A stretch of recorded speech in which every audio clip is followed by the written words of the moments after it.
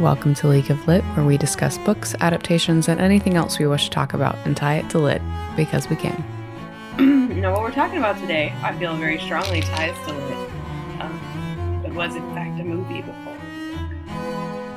Yes, this is a reverse switching adaptation. It up on you.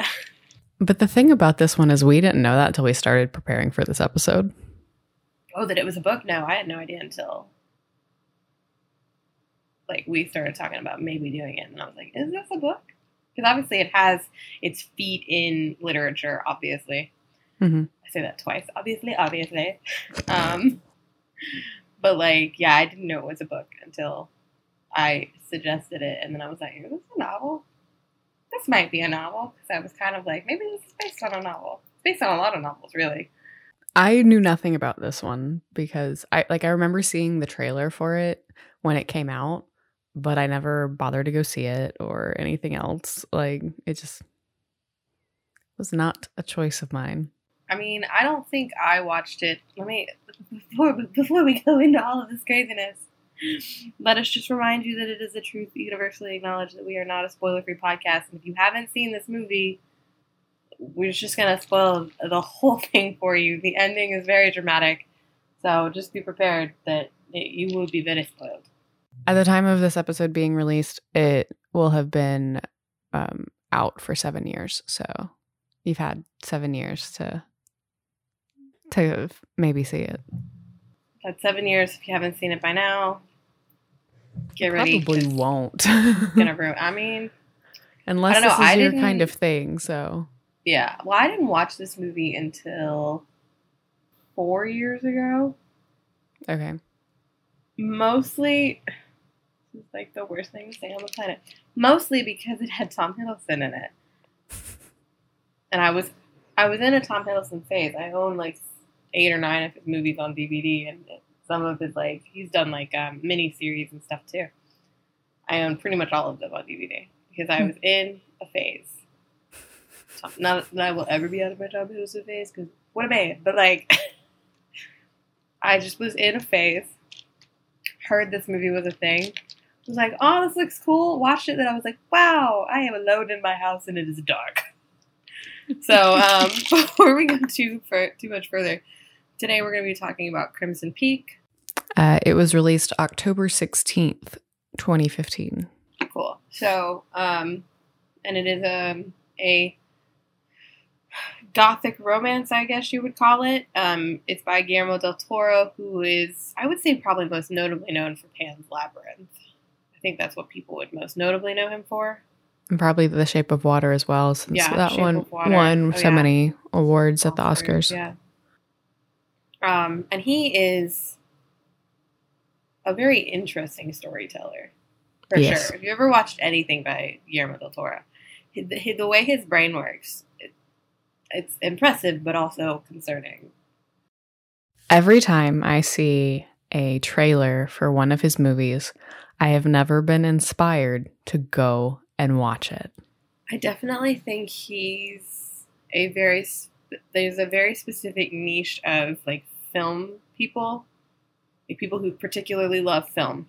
Mm-hmm. It's a very specific niche that Guillermo del Toro falls into, where if he really hits that with you, you're not going to be inspired to watch his movies. Because I've genuinely, honestly, awful to say, never seen another Guillermo del Toro movie. I haven't. None of his other movies have ever inspired me to watch them. I watched this one because it had Tom Hiddleston in it, and in the end, I actually genuinely liked this one, despite the fact that I still can't watch it in the dark by myself. I can watch it in the dark with somebody else there, but by myself, I still can't watch this movie in the dark. Mostly because I'm a big giant scary cat. I don't watch scary movies. And because he really falls very heavily into the gothic part of this gothic romance. The whole story is about ghosts, essentially. There's a lot in between, there's a lot of other stuff going on, but the whole thing is really, genuinely, honestly, about ghosts. But we'll give you an overview, and then we'll go from there. So this is the synopsis from IMDb. In the aftermath of a family tragedy, an aspiring author is torn between love for her childhood friend and the temptation of a mysterious outsider. Trying to escape the ghost of her past, she is swept away to a house that breathes, bleeds, and remembers. It's really interesting to me that in the synopsis they notate Dr. Alan McMichael as being her like childhood love, because while there is that sort of tension between the two of them, I'd say mostly on his part, it's to me it's not really important. And even in the end, I'm like, I don't know what happened with them. They were just, he helped her, but like I don't really think it was, I guess, important to the story in my opinion. So full disclosure, I only made it 40 minutes into the movie before I stopped because I really didn't care. That's okay. Not the first time and it won't be the last. We're not good at doing something. Exactly. That's the whole point of this though. Genuinely. Literally, part of the reason why I only got 40 minutes in is because I was trying to watch it one night before I had to go into work really early the next morning. And so I watched as much as I could in the set of time. And so I watched pretty much the first 40 minutes covers everything that happens before they get to Crimson Peak. Which is funny because that's what the name of the movie is. Exactly. Crimson Peak. Yeah, it does take a long time to get there, genuinely, though. And the movie itself is just under 2 hours. Will I ever go back and watch the remaining amount of time? Probably not. I mean, the movie is rated R. Yes, everybody should note that, please. I feel like that does need to be noted because we do have some people who are not of age to watch it, that listen to our podcast. So, hello. Don't recommend you watching this until you are of a substantial and stable age. Agreed. No, it's definitely not a children's movie. And I'm making that call based off of the 40 minutes that I saw. Yeah, because you missed the parts too that I would consider the most inappropriate. It's like I'm sure there's plenty of inappropriateness. There is a level of graphicness that exists in this movie. But I think before we get too much further in, we should probably go over just like who is in this film. Yes. We've already mentioned Charlie Hunnam, who played Dr. Alan McMichael, who is our main character's childhood love interest, except that's really more, he's super interested in her. She's so wrapped up in writing her own novel that she doesn't really know if she's like, interested in him. She's like, she just likes his company. What? She just thinks he's a nice guy. Yeah. I'm sure her father would like them to be together, obviously, but she definitely is like, I'm writing a novel, Daddy, leave me alone. Exactly. Tom Hiddleston, we've also mentioned, is in this. He plays Thomas Sharp, who is a well-to-do-ish man.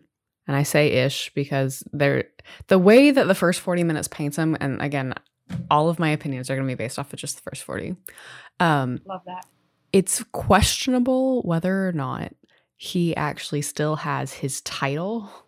I mean, he's still technically a baronet. I do believe that the title has not gone anywhere. Even if people lose their money, and I'm just going based off of like more recent experience with that type of stuff, they still tend to keep that title until somebody takes it physically away from them. And it takes a lot to take your title away from you.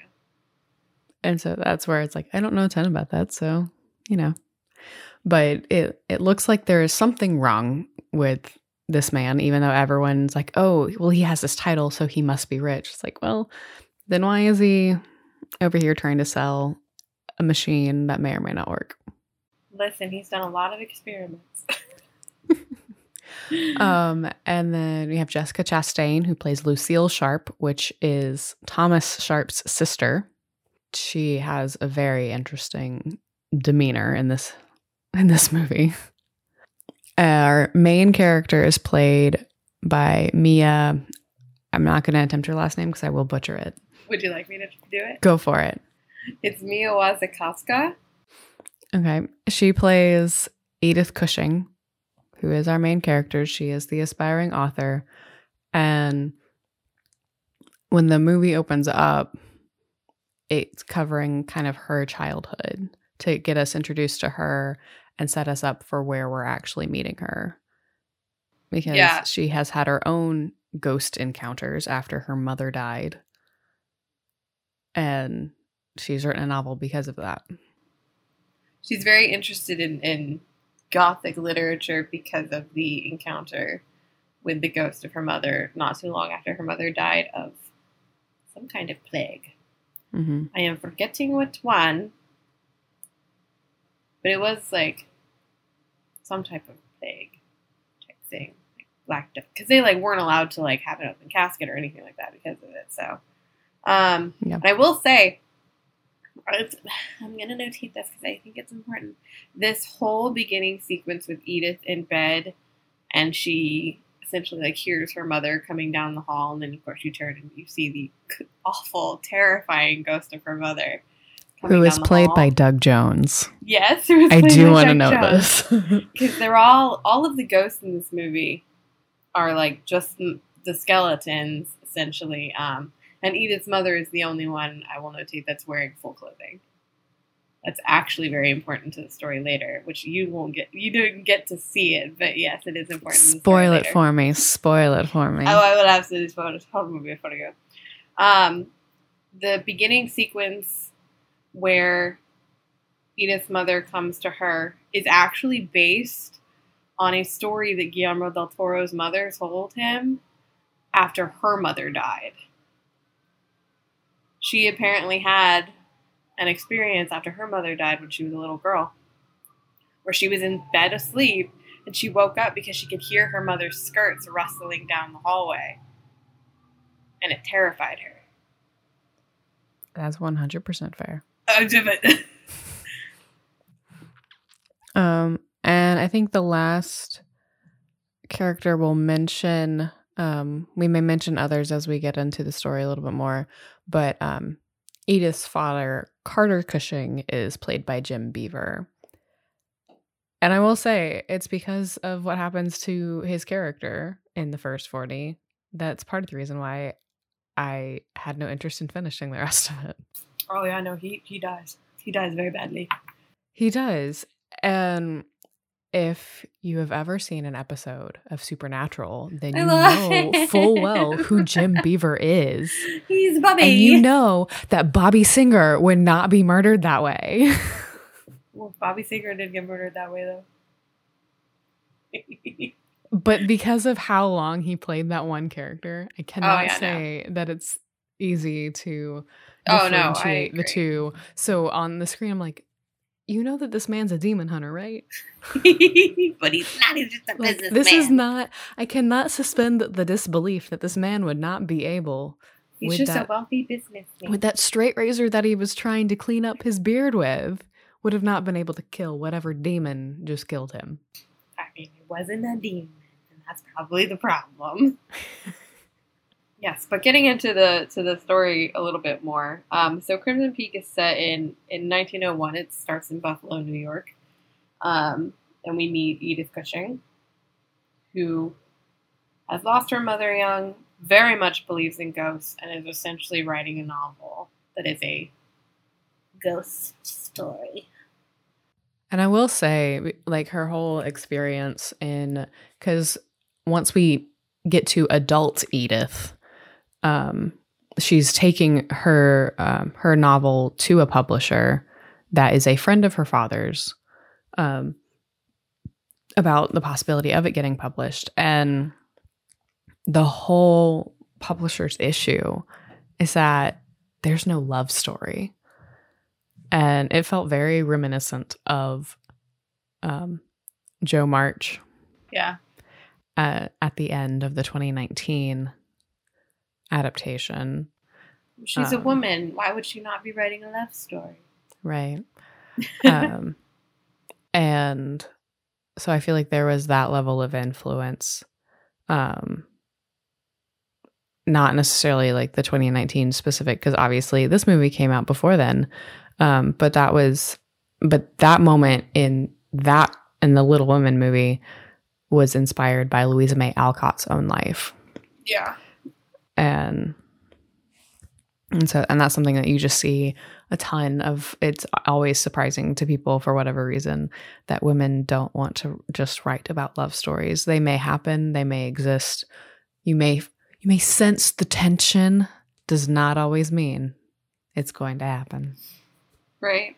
And I mean, that really moves our story along, the fact that, you know, she's a woman and she isn't writing a love story, but she has great penmanship. So she decides at that point, well, if I type it, maybe they won't think I'm a woman.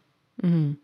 So then she goes to her father's office, which is where she then meets Sir Thomas Sharp, Baronet, who has come to essentially get a loan from Edith's father for his invention that, I mean, I still don't fully understand it, but essentially moves the red clay that is under their home back in England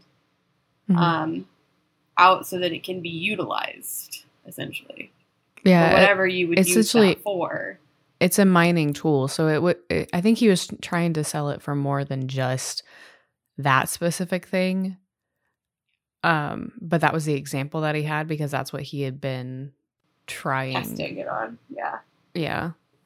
And then, of course, the storyline that there is a handsome, rich British man in town, so every woman wants him. But he finds Edith very fascinating because she believes in ghosts, because he reads a little bit of her story, which leads us into, you know, the ever-present fight of who's going to get the rich man, and, you know, all of this sort of hierarchy of who is the woman that will catch his affection and earn the title of what is the female version of a baronet? Baroness. Is it a baroness? Is that what that is? Mm-hmm. Yeah. That makes sense. That makes very sense. But who's going to become Baroness Sharp? Which leads us then to meet his sister, Lucille, who we've spoken about. And Lucille's character is odd, I think, is a good way to describe. She's very off. You can tell, I think, right from the moment you first see her sitting at the piano playing it, that there's something wrong. She just feels unnecessarily rigid. Yeah, I mean, with her brother being so charming, you'd think that there would be at least a level of learned charm, and that doesn't seem to exist. I think when you get to the end of the movie, you understand a little bit more why she is the way that she is, and why Thomas is the way that he is. Which a lot of that has to do with her shielding him from a lot of the bad things that happened at home in their youth. Because you learn at the end of the movie, and again, I will spoil this for everybody. At the end of the movie, you learn that their father was never home and their mother didn't like them. And so she would lock them in the attic by themselves while she just, like, slept. And, like, did whatever she wanted to. So they very much, and she would, like, beat them with things. And there's a lot of, like, and you actually learn more of that background in the book as well. You get to see a lot more of their childhood. But she was very, very strict and rigid, and so much so that but in truth, Lucille gained that rigid mindset, so much so that she convinced Thomas that they should murder their mother. And they did. They axed her to death in the bathtub. Which you don't see in the movie, you're welcome. But you do see the ghost of her with the beautiful axe mark in her head. And so, and you do learn in the movie that there was, like, a whole investigation into it, and they pretended that they weren't at home when it happened, and, you know, they had a believable enough story that nobody questioned it. People still think it's odd, but nobody questions it. You know, they had money. They were rich. You know. I don't think DNA and fingerprinting was there. Oh no, absolutely not. So Lucille's demeanor makes a lot more sense by the end of the movie. And you learn a lot more too at the end of the movie about their relationship. We can get into that in a minute. And so you sort of see that Thomas and Lucille are plotting when he decides that he has chosen Edith. He chooses Edith, and you're like, what does that mean? So I will say something about this, the whole choosing of Edith thing. Obviously, there's a level of intrigue that is supposed to exist. The way that the story is told, you're supposed to want to understand why he chooses her. I did not care. As will be established probably several more times, there was another person that he was rumored to have already chosen. And there was some sort of event that was being held. And I don't remember who was hosting it. I think it may have been Alan McMichael's mom. Mom, yeah, because it's his sister that has been rumored to be chosen. But Edith wasn't going to go. Was not going to go to this event. She wasn't really a big fan of going to these kinds of events. And literally, Thomas Sharp waits until Dr. McMichael comes and gets Edith's dad and takes him to the event to show up and persuade Edith to come to this event. Yes, because he's lost. My use of quotations there is great. It's extremely strong. He's lost. It makes no sense. Well, welcome to the mind of Thomas Sharp. It makes no sense is, I think, just his MO. Because you learn in the end why he chose Edith specifically, but to Lucille, this is like, wait a second, you've already chosen this one girl, now you're choosing this other girl. So I think they have this plan, and now Thomas is trying to figure out how to deviate from the plan without Lucille's involvement. So I don't think he knows how to do that. I think Lucille is definitely the mastermind. And so he's like, I will deviate from the plan. I will be lost. And we're all like, that makes no sense. You could have just asked somebody. You didn't have to come all the way to her. It's 1901 New York. There weren't that many houses. Like, you could have found yourself to the house without stopping by Edith. And very specifically, you stopped by Edith. Like, how did you know that's where she lived? Mm-hmm. It's not adding up, Thomas.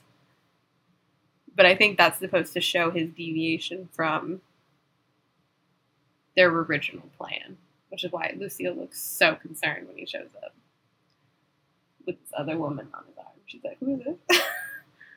Not part of the plan.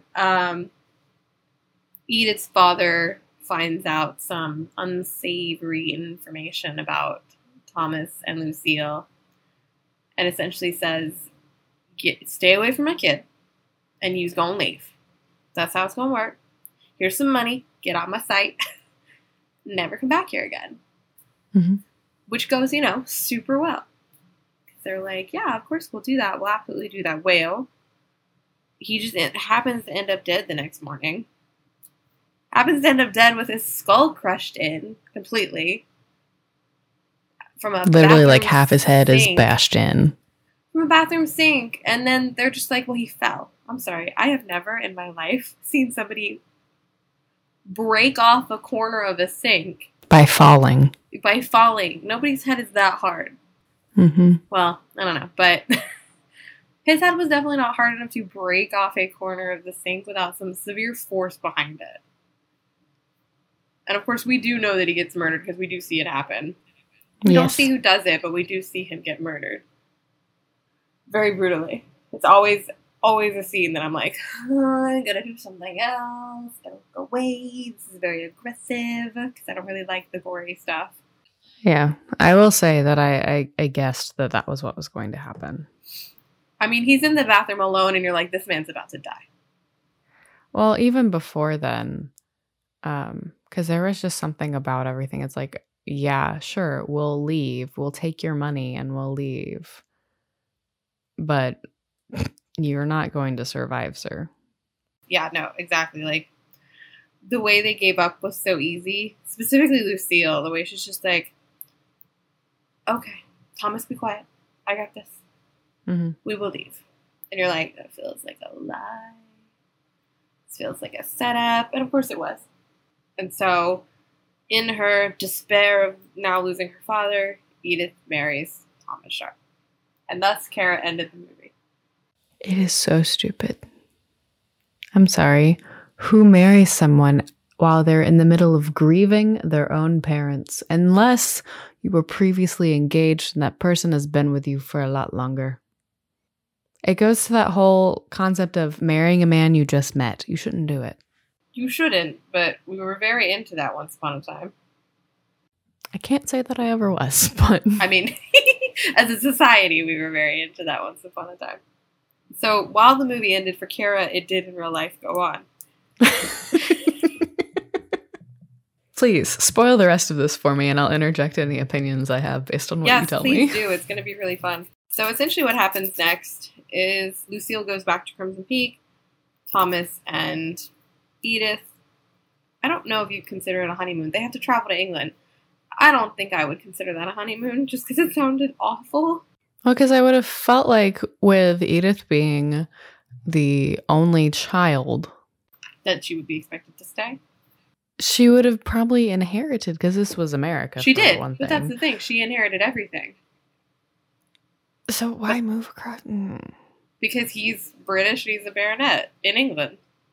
And his home is in England. And technically speaking, back then you moved where your husband was.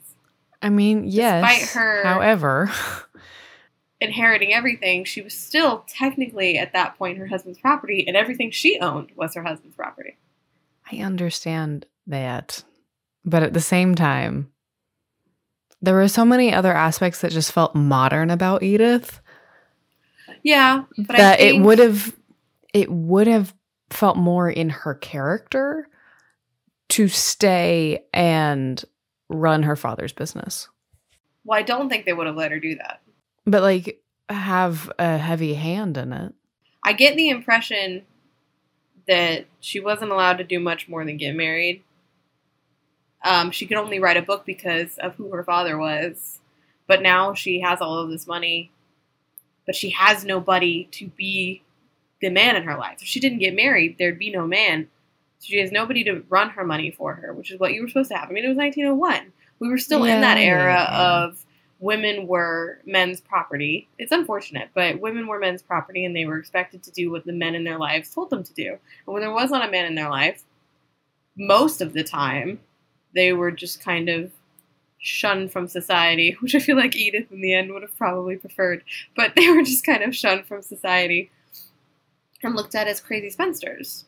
Mm-hmm. So I think she, was unlucky that she lived in that era. But you also, I think, at least I did, get the sense that she's still in quite a bit of mourning and she doesn't know what to do with it.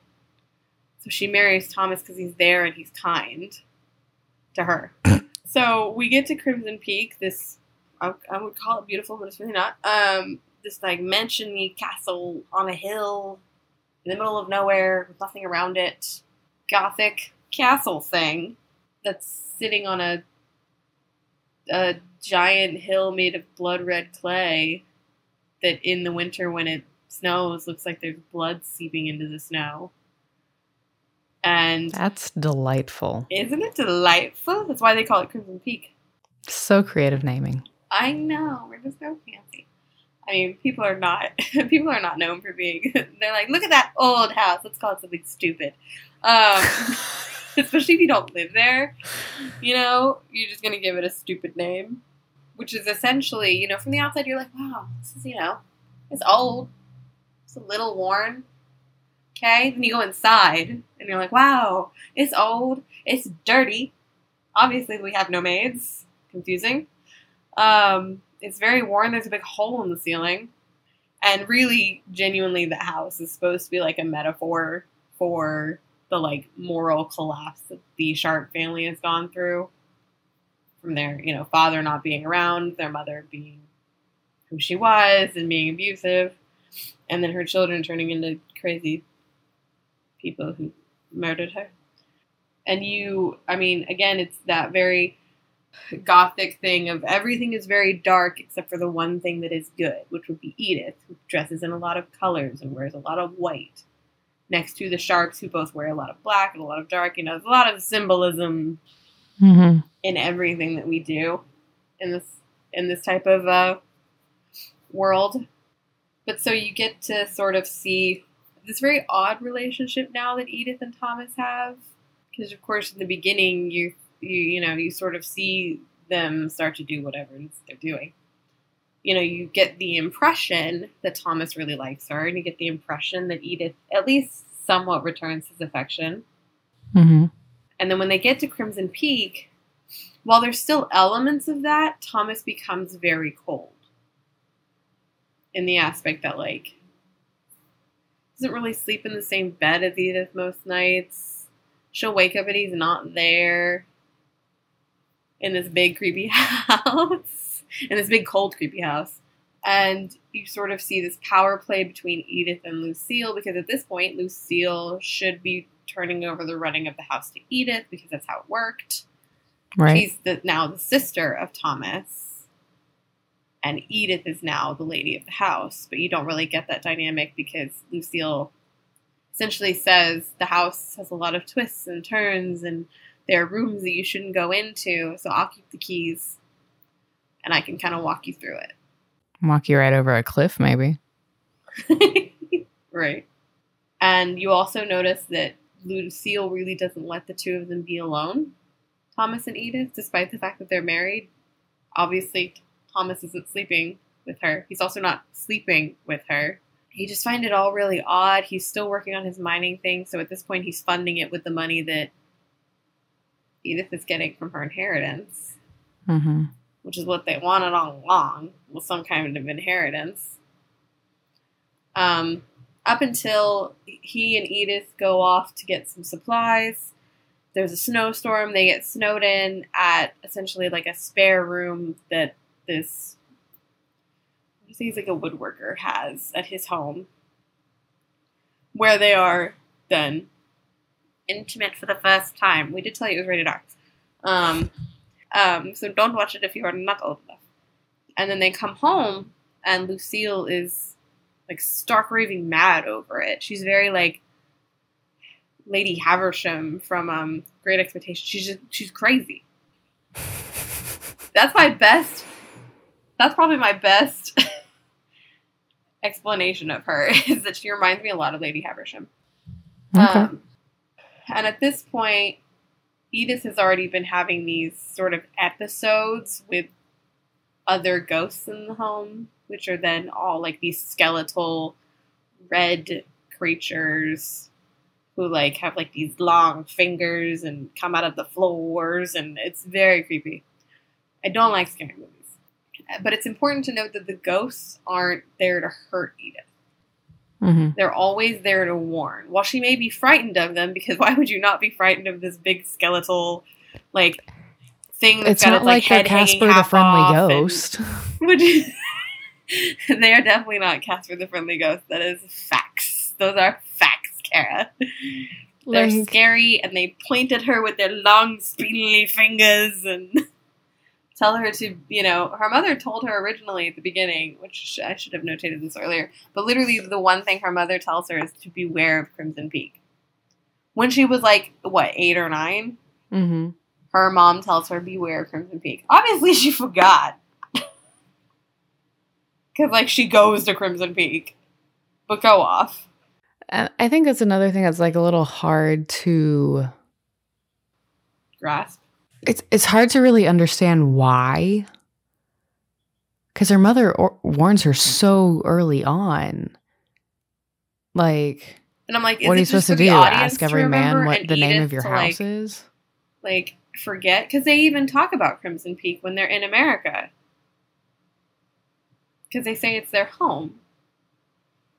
And I think you see her sort of have like a moment, but I'm like, did you like block it out, Edith? Was that? I mean, it was scary, but like, was it that scary? You just blocked it out. You were like, nope, none for me.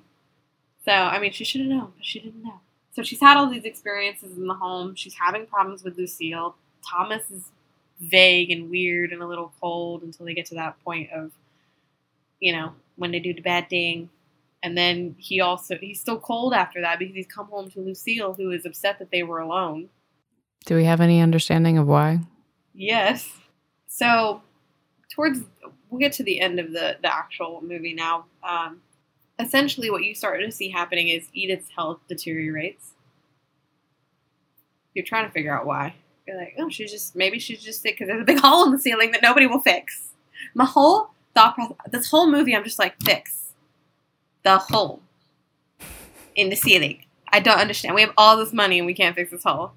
Because it almost feels like the whole house is already dead. It almost feels to me like Thomas and Lucille are already dead. Like they're already ghosts. Mm-hmm. That's the vibe that I get from the whole thing because the house is so dead. I mean, there's dead bugs, there's dust, there's spider webs, the whole house just feels like it's been dead for years, which I think is probably some sort of metaphor for their souls or whatever. But I'm sure. You know, metaphors in books. We could do it all day. But so Edith has started getting sick, and she starts to find like all of these old different things. Like there's a dog that shows up that Thomas and Lucille are both like, what is this dog here? And at one point, literally, Lucille is like, I thought you got rid of that dog. And Thomas is like, I let it go. Like, I thought it would die. And you're like, what? This puppy? This cute little dog? You just let it go? So they keep the dog. And you're like, where did this dog come from? They obviously know this dog. So this used to be their dog? Is this a ghost dog? What's happening? And then she finds, like, old recordings that would have been done on, like, a super old, like, I can't remember what the name of those things are right now, with the big horn thingy attached to it. Phonographs? Yeah. Cool. I'm glad I knew the word for that. But she finds, like, these old recordings that were done on the phonograph, because you used to be able to record on them. And they're, like, these little long cylinder things. And she starts to listen to them. And it's this woman, whose name I cannot remember. I feel bad. Talking about how everything here is strange. Everything at Crimson Peak is very strange. She's living in this sort of weird world. She doesn't know what's going on with Thomas. Lucille is very odd.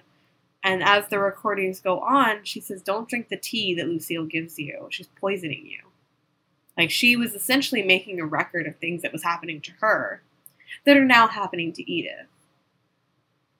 And then Edith is starting to find other women's names. She ends up in the attic and finds old photos of other women, essentially like wedding photos of Thomas with several other women. And she's learned that this is something that they've done over and over and over again. Money grab, cool. Yeah, because he's been in Spain getting a loan. And when he was in Spain, he met this woman named Enola, and they got married. And then Enola just died mysteriously. And so he's been, and Edith's father mentions it at the beginning of the movie, all of the different countries. Like, he's been to Spain, he's been to France, he tried in London. Like, he's married all of these women for their money, and they've all died mysteriously. Mm-hmm. And so then you start to realize that these are the ghosts that are showing up. And then, of course, there's a ghost with a baby, and you're like, what's happening? It's a ghost, and then she has a baby ghost, and you're freaked out by both of those things, because they're both freaking creepy. Mm-hmm. If you ever want to be creeped out, just look up the ghost from Crimson Peak. It's very scary. And you can see that they've all been murdered in different ways, because you can just see it on their bodies. Essentially, none of them are clothed, which I'm sure there's, again, some sort of There's probably metaphor. A purpose, but it's I'd have it's to gross. speak to Guillermo del Toro, and I think that'd be a weird conversation, so I'm not going to. So Edith stops drinking the tea, but she's still pretty sick. She's been slowly poisoned over time by this nasty-tasting tea. So, like, honestly, if it was nasty the first time, I'm not going to continue to drink it. You will never convince me to drink it. And so we get to what I would say would be like the climax of the film, like 10 minutes before it ends. Edith wakes up in bed alone. She's coughing up blood. Like, she's obviously very sick. Mm-hmm. She hears music coming from the attic, so she goes upstairs. This is when it starts to get really weird. As if it wasn't already really weird. She goes upstairs to the attic and finds Lucille and Thomas doing things you shouldn't do with your sibling. Cool. Best way I can say that. So then she's, of course, upset. Still very sick. Naturally. Lucille follows her, you know, talking about, this is who I am, this is who he is. You know, Edith is learning that they've killed all of these women. They did kill their mother. You know, of course, she's been told, you know, we don't know what happened. We just came home and she was dead. And then, in a mad rage, instead of killing her the way that they've killed everybody else, Lucille pushes her off the banister. A good, I'd probably say like 30 or 40 feet, but it's really hard to tell in the movie, into the center of the main entryway, onto that big pile of snow that's just there from the hole that nobody will fix. And it sounds like she hurts herself pretty bad. But at this point, you've got somebody banging on the door to get inside. It turns out that that's Dr. Alan McMichael, who has come to England after learning a lot of weird stuff has happened at Crimson Peak, and he's worried about his friend. So he's there. She's just fallen. They're claiming, oh, goodness, she fell. We don't know what happened. She's been so sick, you know? So then Thomas and Lucille go to get some things to help Edith, you know? And Edith is like, Alan, we gotta go. We gotta get out of here. Lift me up. I don't care. We're gonna walk. I'm gonna wear this nightgown. We gotta go. Because they're bad people. They've killed a bunch of people. I gotta get out. Mm-hmm. So then they try to leave. Doesn't go well. At all. Lucille is essentially like, Thomas, you stab this man or I'm going to stab this man. And Thomas, who at this point I think genuinely somewhat feels affection for Edith. I'm not going to say he loves her just because that feels very aggressive for what's all about to happen. I think he likes honestly, her. with the whole arc, it feels aggressive to jump there anyways. That, right? Truly. So he essentially goes up to Alan to stab him and asks Alan, where's the best place to do it so that I won't kill you? Because Alan's a doctor. He's going to know. Thomas is like, cool, I'm going to do this. We're going to figure this out. I'm going to get y'all out of here. So he stabs Alan, pretending that he's stabbing him to death. Lucille, very proud, because she's crazy. Right? Because she's crazy. 100%.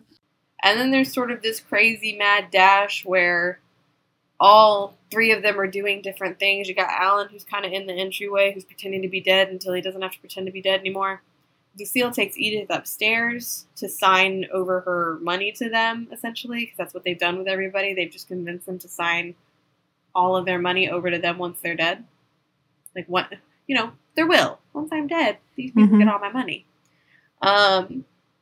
Edith stabs Lucille, I believe, in the hand with the pen. Again, this is another thing that I have a hard time watching. Goes to get away. Thomas is there and is like, I'm going to get us out of here. We're going to be okay. Just, I'll take care of Lucille. Don't worry about it. I don't think that's going to happen. I don't think anybody's going to convince Lucille that Thomas just gets to ride off into the sunset with Edith. So Thomas goes to talk to Lucille, and Lucille's like, you're in love with her. It's supposed to be us, but like, go off. You're in love with her. Lucille's very angry. She's very angry. Of course, because it's the only thing that she's ever had love and affection for. It's her brother, which is it's a lot. When you get to that part of the movie, I remember the first time I ever watched it, I was like, no, I gotta go. I gotta finish it because I just need to finish it, but like, why are we here? Which I don't honestly think there was ever really any love on Thomas's part other than the sisterly affection. I just think Thomas... He didn't know any better. He didn't know any different. Better. Yeah, he didn't know any sort of different life.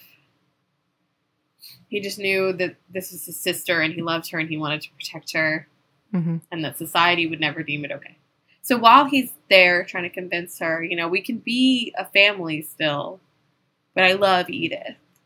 Lucille is not happy and she stabs him with a letter opener several times in his chest, and then once through the cheek, which he pulls out, which is not a great moment. Highly don't recommend watching anybody pull a knife out of their face. So she kills her brother, who she's in love with.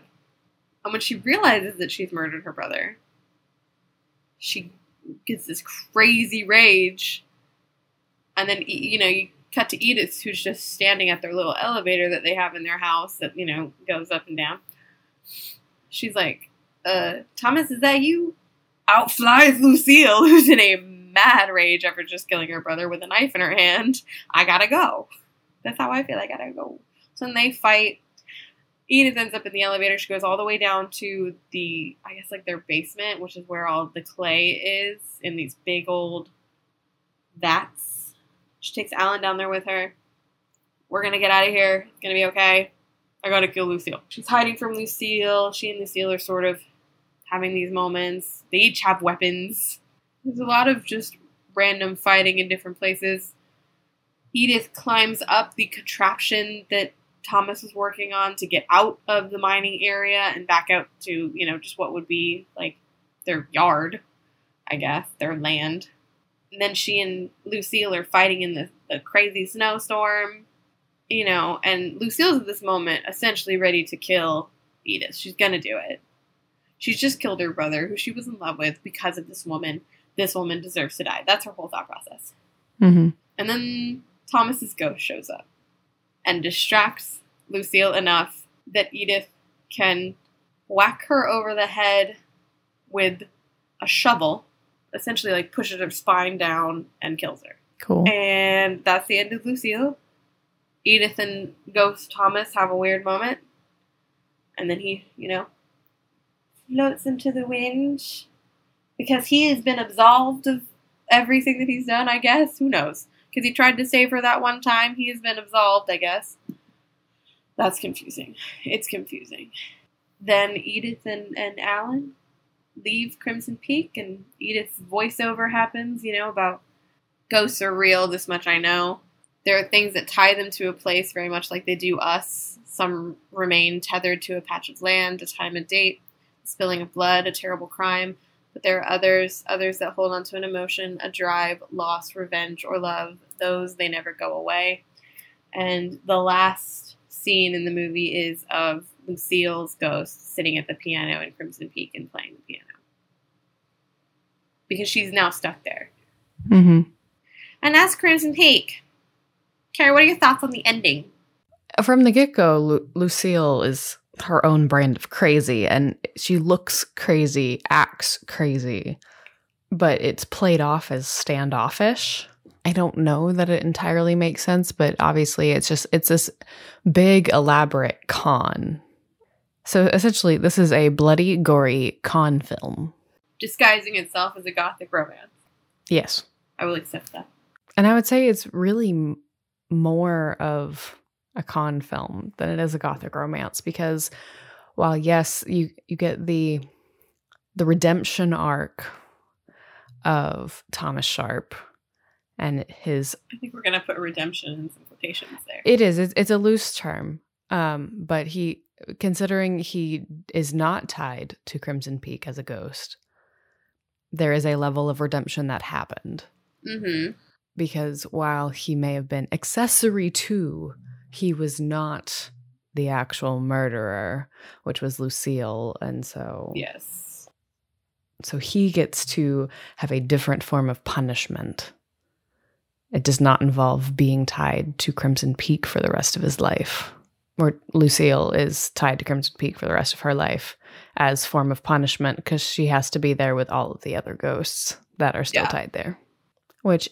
who's to say that all the ghosts are still there to make her life a living hell? Yeah. Because maybe the only reason why the ghost remained was to warn whoever was next. Yeah. And now that that's done and there's not going to be any more killing, there will not be a next time. Yes. Yeah. Maybe they all get to be free. Their unresolved business has been resolved. Because that's what they always say. That's the reason why ghosts stick around. In a way, Edith kind of seems a little, maybe a stronger version potentially, now this is going to sound like a stretch, so bear with me for a second. Like it. Of Catherine Morland. And this is the more extreme side of the Tilneys. But instead of General Tilney being the axe murderer, maybe Frederick, Captain Tilney. Because he always struck me as one who would. Oh yeah, he'd murder somebody. Since it's children and not spouse. No, because in Northanger Abbey, it's like General Tilney was just cold, and that kind of deteriorated the will to live for their mom, who was sick. Yeah. So that was Crimson Peak. Yeah. I personally don't feel like thanking anybody because I don't really care for any of us to exist. However, as it is our custom and our tradition. And people put in hard work. Yes, we will thank everybody who was involved. For their hard work. Because it exists and there are people who do like this. It's just not me.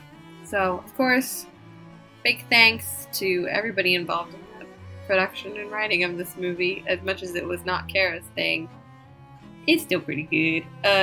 Guillermo del Toro, the entire cast and crew, the people who did the costuming, excellent job. Coloring, excellent job. This movie is pretty. And of course, as always, big thanks to Zakaka, because he keeps us pretty. And a big thanks to all of you for tuning into League of Lit. Make sure you follow us at League of Lit Podcast on Instagram. If you have any suggestions for an episode, feel free to leave a comment on leagueoflit.tumblr.com.